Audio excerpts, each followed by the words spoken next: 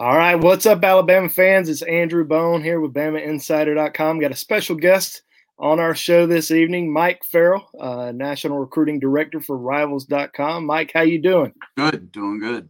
I know it's been a wild week. Not as crazy as the December early signing period. I want to get your take though on this signing period. I mean, it's not a lot of drama. We see most of the drama now in December. Do you like it like this? I don't.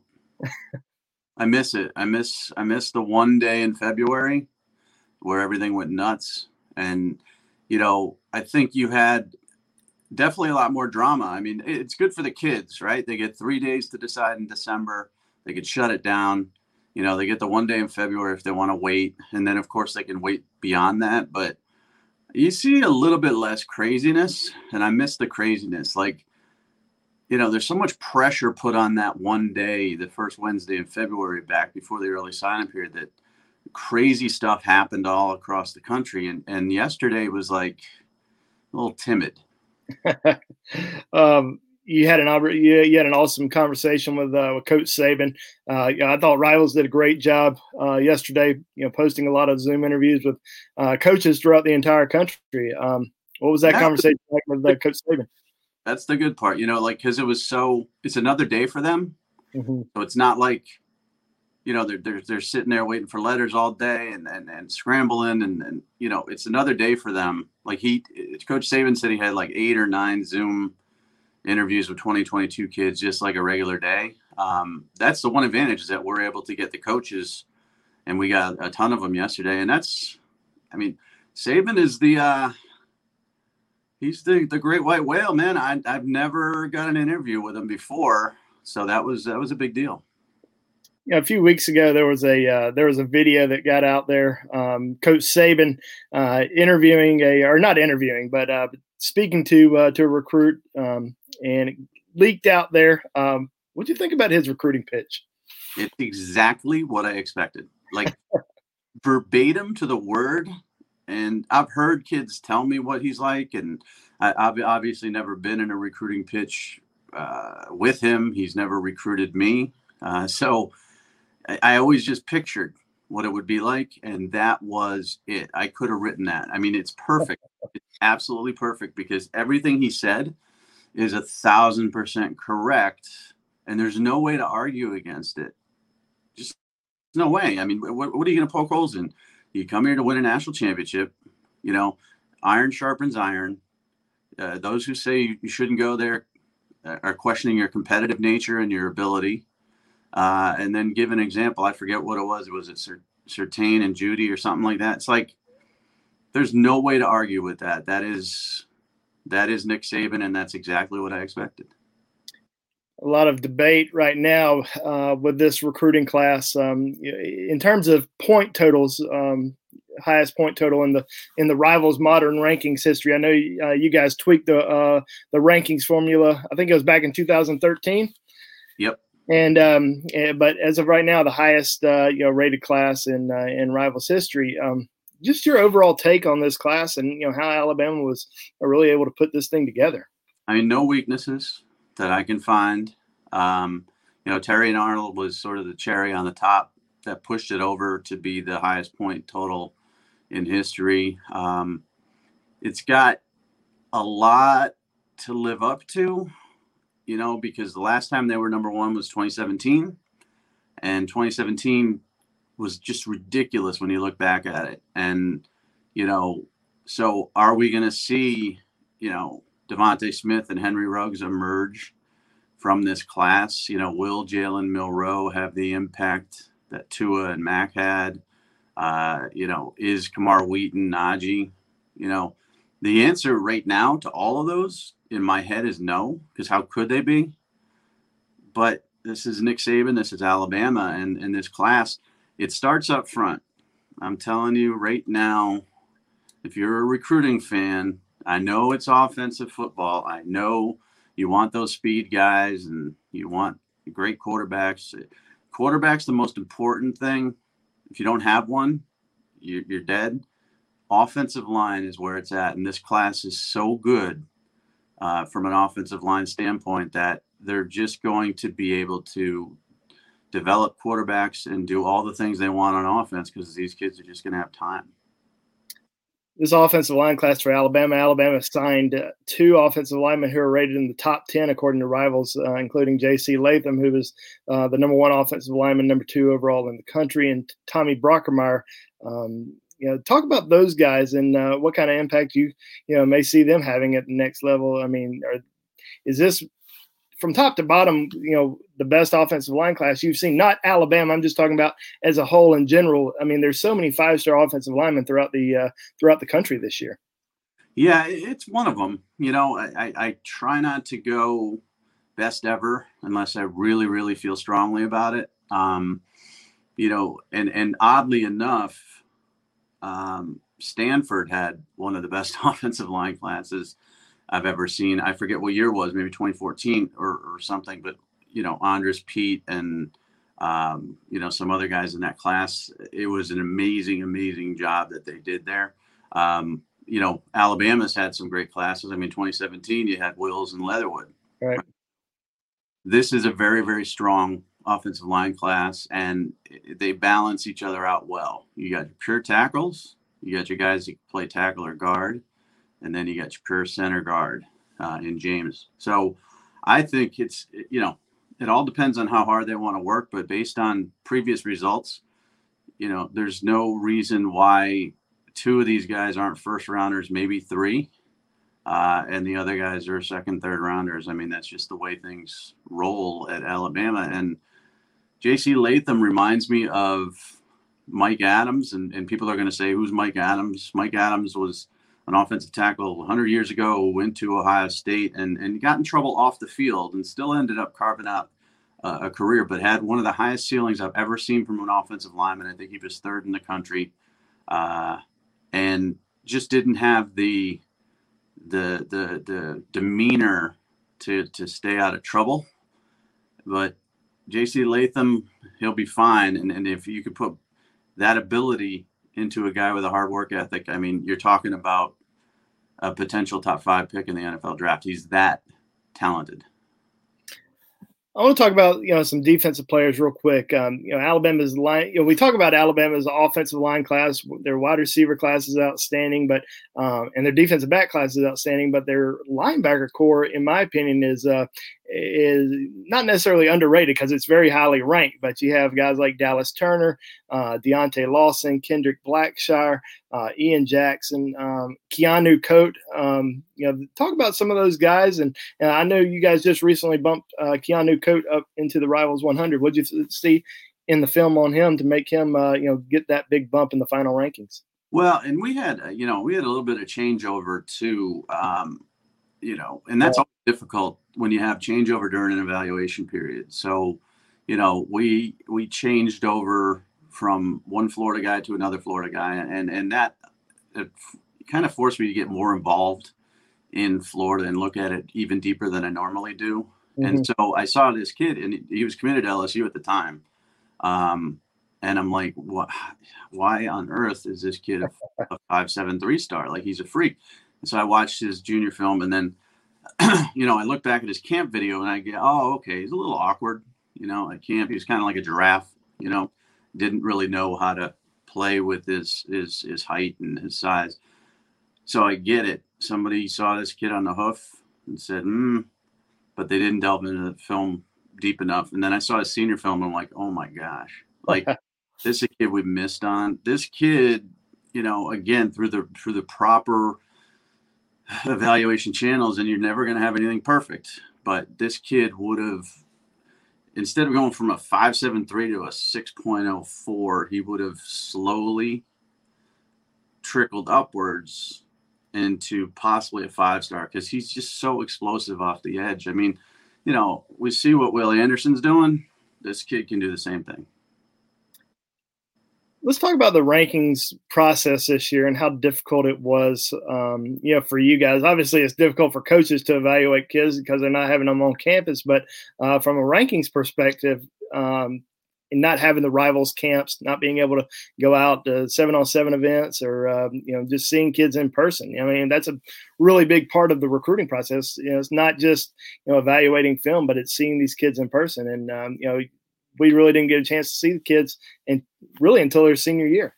Yeah, it was, part of it was really frustrating, obviously, because evaluation camps is extremely important from not only physical eyeballing and athleticism, but also from effort, um, physicality, skills.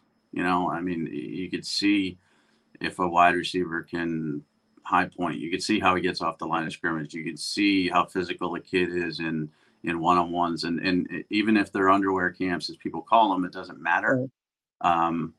Because that's what college coaches do. I mean, Nick Saban's offered kids at summer camps at Alabama for years now, based on that evaluation alone, coupled with the film. So we didn't have that extra layer of evaluation, and it's an important one. But part of it was also kind of fun because it got me back to really digging into film and the old days of VHS tapes showing up at your house and just going based on film and not having a real good sense of some of these kids, like how big are they, how have they grown, how they've improved physically.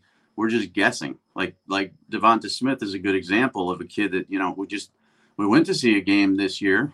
He just didn't play. Mm-hmm. We don't know. We think he's 6'1", 185. We haven't seen him in probably a year and a half. Right. But his film's really, really good. And but defensive back film is always interesting because if you're really good, they don't throw at you. So you got to base it based on the few times they do throw at you. Then you got to base it on how he is against the run and all that stuff. So that's a kid that was a difficult evaluation, whereas otherwise this would probably be the third camp we saw him at, and we would have a good feel for how good he is. Now, for our casual listeners, it's Devonta Smith from Cincinnati, Ohio, not Devonta Smith who just won the Heisman Trophy. If you have anybody on this who thinks that I'm talking about Devonta Smith, rescind their Alabama fanship and go root for somebody else. Let's talk about the defensive back class a little bit because there's two kids who, in my opinion, are superstars in JaQuincy McKinstry and Terrion Arnold, who are multi-sport athletes who both plan on playing basketball at Alabama. How difficult is that going to be for those guys? It's hard. I mean, it doesn't often happen.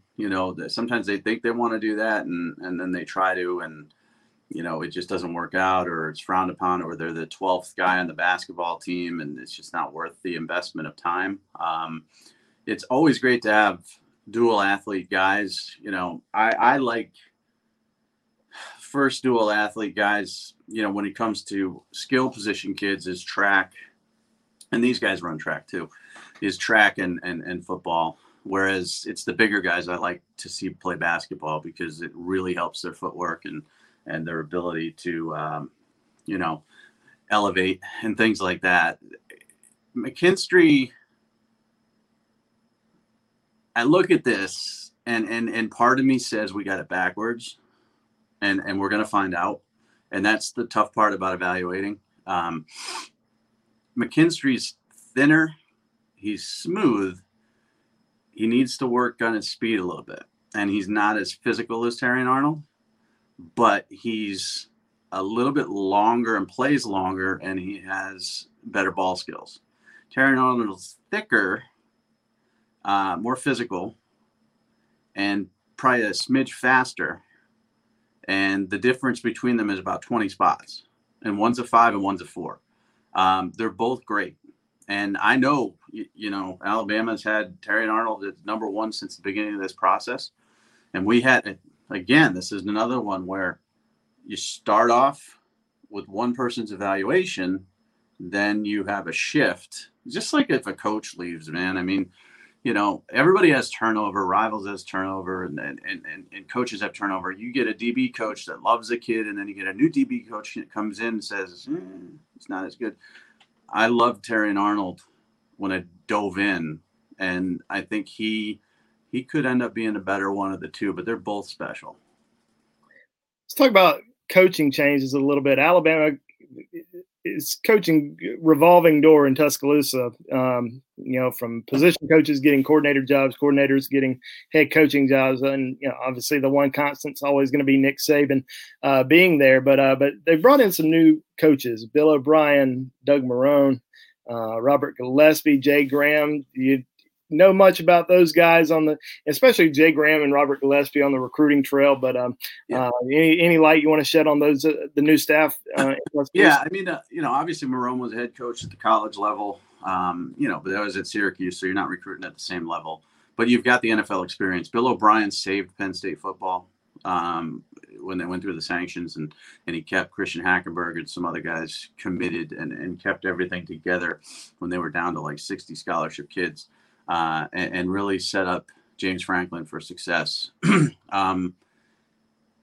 got the pedigrees. They can sell college head coaching. They can sell NFL, and they're good evaluators and coaches and teachers. Gillespie was at Tennessee. Alvin Kamara, if that rings a bell. And then what he did at UNC with Javante and Michael is ridiculous. And he's a good recruiter, but a better developer. So they hit a home run with him. And then Graham's a great recruiter. I mean, well known in recruiting, been around also. But I asked Saban yesterday when I talked to him, people think it's easy.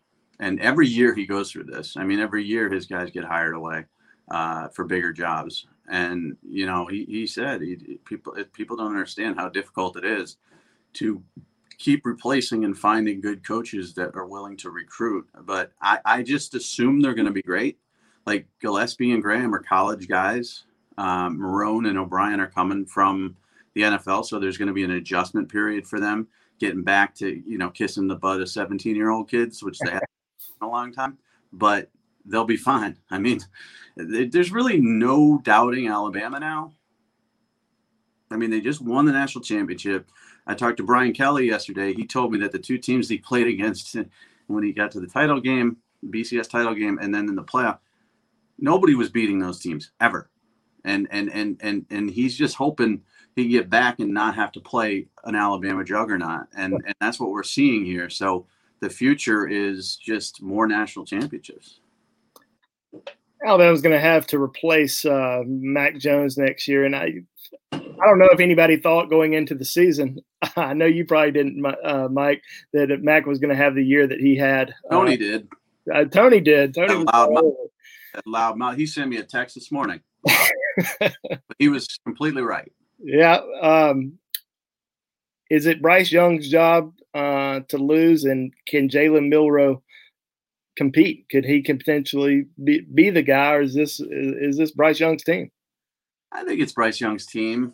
Milroe's a very, very talented kid. And when Quinn Ewers committed to Texas and they lost Milroe, there were a lot of people in the state of Texas saying that Texas got the wrong guy. And Quinn Ewers is our number one player in the 2022 class. And everybody thinks he's the next Trevor Lawrence, the superstar.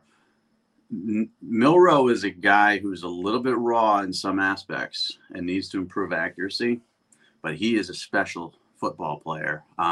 He's going to push Bryce Young. Bryce Young didn't look great in mop-up. So Bryce has a lot to prove, but remember, Bryce Young always steps up. He never loses. He always comes up big when you need him to. And I think when it's his team, that's exactly what he's going to do. I think, Bryce not really being able to have a spring practice and then Alabama having an all SEC schedule, didn't really have a chance to have a lot of mop-up duty. Usually you're playing those, FCS schools and getting a whole half of action in there. So he's finally going to get a chance to compete this spring and go through practice and everything. But, with some of these guys who really didn't have a chance to play this year, like Monkel Goodwine, he didn't play his senior year because the state of Maryland shut down, football. So he didn't play. JT Tuamula did not play his senior season. Now, I think they're having a season now here in the spring for his high school. But how difficult is that for somebody to sit out for an entire year? Are they going to be able to, pick things back up pretty quickly. What do you think? Yeah, it's tough, and it's part of the evaluation process too, fairly or unfairly. Because what can we do? We can only evaluate the kids that played. So you got guys like Monkel who can just, all they can do is work out, and he's a monster. I mean, I've been watching, the workout videos that he puts up and following his progress in that respect. But you haven't seen him play a football game in over a year, so it's going to take some time to kick the rust off. But I think we saw that last year without spring football, and these are college football players we're talking about who had to kick the rust off. So, again, when I talked to Brian Kelly, I asked about Tyler Buckner, their quarterback, who hasn't played. Like, he missed one season with an injury. He played one season as a junior, and then his senior season was canceled. And he just showed up on campus, and there's rust to kick off. But it comes off pretty quickly if you're talented enough. So I'm not worried about the guys that miss. What I do worry is the guys that miss and maybe get a little lazy. And I don't know if JT's that guy. Like, I haven't laid eyes on him, but, I know Goodwine's not one of those guys because he looks like a bodybuilder. Speaking of JT Tuamola, I think I'm saying it right. I may not be, but he's one of these kids who has decided to wait out his recruitment. He wants to take official visits. He's one of the few guys that we've seen in this cycle that said, hey, you know what? I'm going to wait it out. I'm going to take my official visits. But he's probably one of the only few guys who has that ability, where coaches are going to wait until the very end. What's your take on JT as he stretches this out a few more months? I think this was I think he's a kid that's not overly interested in the recruiting process, and then kind of pushed things. I'm not going to sign in the early signing period. I'm not going to try to get out on my own to take visits, unhosted and all this stuff. And then all of a sudden, a week before the Wednesday in February came, he's like, I haven't really been any place. I gotta take visits. And so he hit the pause button. I don't think that's good for Ohio State, who was rumored to be his leader. And based on that mentality and what I know about him, I think it's good for Oregon. Now, Alabama is never a school to bet against in recruiting. He's going to take an official visit there. Ohio State's not a school to bet against in recruiting. He's going to take an official visit there as well. USC is still involved. Also, his family in Southern California. But I know he's very, very tight with a lot of the current Oregon players. And that's the one, if I'm Alabama or Ohio State, that I'm worried about the most, because it is home. He's not going to go to Washington. They lost their defense coordinator. He's not really interested in them. Oregon would be like, if he's staying home, that's where he would go. So we'll see. He doesn't strike me as a kid that's going to take that chance, but either did Henry To'oTo'o, who was choosing between Tennessee and Alabama. And right up to the last second, I thought, this kid's going to Washington. He's going to stay west, and he didn't. So you just never know with these guys. Let's talk about some bizarre recruitments. I thought in this recruiting class for Alabama, one of the most bizarre recruitments was Kamar Wheaton. And maybe it had nothing to do, with the way he handled it. He just didn't care that much about recruiting. He just kind of, when he got ready to announce that decision, he's called coaches, but didn't really have much contact with coaches throughout the entire process. Nobody really knew where he was going to go. Everybody thought he was going to Oklahoma. I think Alabama even imagined he was going to Oklahoma. But how good is Kamar Wheaton? I mean, can this guy be, the next, superstar running back in Tuscaloosa? He can. He doesn't have the receiving skills of Najee, and he can develop those. But Najee was more of a natural pass catcher. He's obviously not as tall, but we got him as a 5-star for a reason, because he's a track kid. He can run away from people. He's got tremendous balance, so he's always falling forward. I like that. He's willing to get the tough yards. He does fight the football in the passing game a little bit, so I think he's going to have to be patient. If he's a kid that's a portal jumper, which, most at Alabama aren't, then he's going to hurt himself. But if he waits, and develops and gets coached up, especially with Gillespie there, he's got a chance to be an absolute superstar. So This was one where I don't think Alabama was pushing until a few certain things occurred with the running back room, and then they said, okay, we gotta get this kid, and then they got him, and that's kind of how. In talking to sources at Oklahoma, I'm like, are you guys going to get Kamar Wheaton? And the answer was, it depends on how bad Alabama wants him. And I'm like, wow, that's interesting, because it's almost like some other schools just throw up their hands and say, this kid's infatuated with Alabama. If they want him, he's theirs. Who is the one guy in this class that you would bank money on being a, first round NFL draft pick, top 10 pick? All right. I'm going to bet a lot of money here. I'm going to bet my entire savings and my retirement, or else I'm going to be doing this when I'm 80.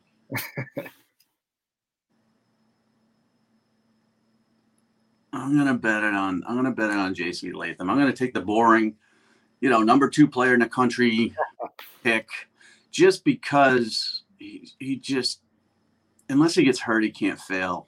I mean, Keanu could be a top 10 pick. Dallas Turner could be. I think Brockermeyer is who he is. He's closer to his ceiling.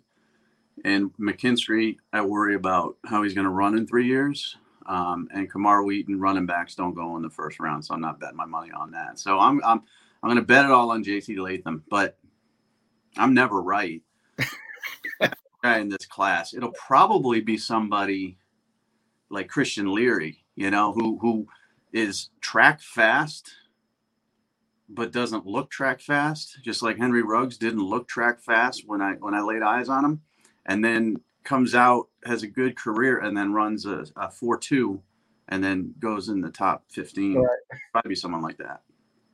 What are you going to take away most from this 2021 recruiting cycle? Is it, I think we're all going to remember it being the COVID cycle. What will you remember most about this recruiting cycle for you? I can't wait to see how some of these pan out and really embrace the misses, because I always embrace the misses. I'm always self-deprecating. I'm always willing to admit when I'm wrong. I don't think I'm smarter than anybody in the coaching industry whatsoever. I just do the job to the best of my ability. And I'm really interested in the kids that were missed and how they were missed. Like the 3-star kids, and this doesn't really impact Alabama because they got like 4 3-star kids. But the 3-star kid that goes to Texas that turns out to be a top 15 pick, or the 3-star, like the Logan Diggs kid from Louisiana who's going to Notre Dame, who could be Travis Etienne, because the last running back LSU waited too long on was Travis Etienne, and he turned out to be great. And to see why, did we get to see him? What was his film like? Did he miss his senior season? That's what I'm looking forward to the most, and what I'll remember from this the most, that this is the least accurate evaluation period since 2002, when we first started Rivals, and it was before that in the late 90s, but 2001, there were no All-Star games. There were Nike camps, but we had no budget. We had 0 subscribers, so we couldn't go anywhere, and we just had to guess. So that's kind of what I feel like this year is. And we talked about how this class, greatest of all time, greatest in the Rivals modern rankings history, but from top to bottom, you've seen so many great recruiting classes through the years, not just from Alabama, but I know Miami teams have had some fantastic classes. Florida's had some fantastic classes, but top to bottom, I mean, from a perspective right now, not 3 years down the road, but right now, do you think this is one of the best? Not one of, but do you think it's the best class of all time? I might do an article on that. Rank the top 5 on paper. USC has one of them. I know I have to look back. Yep. Where Pete Carroll had a ridiculous class. Obviously, the Florida class with Tebow and Harvin on paper was out of this world. And Alabama is probably the other 3. I mean, maybe Georgia on paper, but yeah, this is definitely one of them. It's funny. I hear greatest ever, but yet I can still pick this class apart because that's what I do. and I know I'm wrong. Like, I look at the receivers and I'm like, okay, there's not a Jerry Jeudy in this group. There's not a Devontae Smith in this group. You know, Corey Brooks is good. He's tall. He's long. He's not super fast. A.G. Hall, a little flake factor to him, and he's solid. But, you know, I don't know if he's serious enough to be great. Christian Leary is fast, but he's not looking fast in games when we evaluate him. And JoJo Earle's too small. So I look at those. But I would have said the same thing about Devontae Smith. Like, Devontae Smith was too small to be a 5-star. And now he's the greatest wide receiver in the history of college football. So I look at this and I pick it apart. And then a few years from now, I'm going to look back and be like, wow, you know, these guys really do develop. But they can't. There's just no way they can have another first-round wide receiver from them in this. It can't. It's just the odds are against it. Amari, you know, Ridley, Jeudy, you can't have another one. So watch it happen now. Watch it happen, yeah. What was the craziest thing about this? What's the craziest recruiting story, not Alabama-wise, but just in your head in this recruiting cycle? What was the craziest, most bizarre story? I'm trying to think, because usually they happen on the road. Trying to think if there was some sort of Zoom incident or something. This one, see, this is all the best stories are from in-home visits, right? Right. Yep. And there were no in-home visits. There were no Coach Harbaugh spending the night anywhere. Right. Or you know, Dan Mullen saying something inappropriate, you know, under his breath at a home visit that the kid heard, or Nick Saban dancing during an official visit weekend. Such and such, you know, saying something bad about mom's spaghetti or you know, I mean, there's so many great recruiting stories from home visits that we don't have that this year. Mm-hmm. You know, I'm looking. Let me look at the top class, because I just want to see if there's one kid that really just sort of surprised me. But I really don't think so. I mean, Amarius Mims was interesting because he visited Tennessee a ton of times, and right. I think he could be part of that investigation. Not that he did anything wrong, but they might have. Mm-hmm. Mason Smith wasn't interesting. Corey Foreman's tattoo was interesting, but Reuben Foster did that. So, right. Not a big deal these days. Right. That's rookie stuff there. Man, I guess, you know, Oklahoma getting Vandegrift and losing him, and then getting Caleb Williams, which is it's a little bit ridiculous. And I guess the nail biting DeSage Ryan thing, that was fun, right? Yeah. But it seemed like it was all Alabama, and then he had graphics made for Alabama, and then the day before he was going to announce, because I remember it was a Saturday he was announcing. The day before he was going to announce, he quickly hit up people to make an LSU graphic. Mm-hmm. And he didn't know which one he was going to pick, but he didn't even have an LSU graphic. He was all Alabama. Right. And I think that was Saban's birthday too. Yeah, it was. Yeah, October 31st. Halloween. Yeah. Said no to Saban on his birthday. And that was a tight battle. But I stuck with LSU just because he's a home state kid. And I was like, I don't know. I guess Terrence Lewis is interesting too, because he went from the Vols to Gators, Vols, 15 different schools involved, and then he ended up at Maryland. So, but nothing great this year. I mean, the home visits are where all the ridiculousness happens, mm-hmm. and the coaches end up making fools out of themselves, and that didn't happen this year. Well, Mike, we really appreciate you coming on the show tonight. Enjoyed speaking with you, getting your thoughts on a lot of top players in Alabama's class. And if you haven't seen, Charles Huff was just named the Rivals.com National Recruiter of the Year. Great year for Coach Huff. Dallas Turner, J.C. Latham, Damon Payne, Devontae Smith also helped with Kamar Wheaton and Ja'Cory Brooks. A pretty good year for Coach Huff. He just got the Marshall head coaching job, so best of luck to him. But Mike, thank you so much, man, and I'm sure we'll get you on again. Yeah, I got to go do a Georgia one, and I got to give them a little bit of hope. Well, best of luck to you there, man, and we'll catch up soon, okay? All right, thanks. See ya.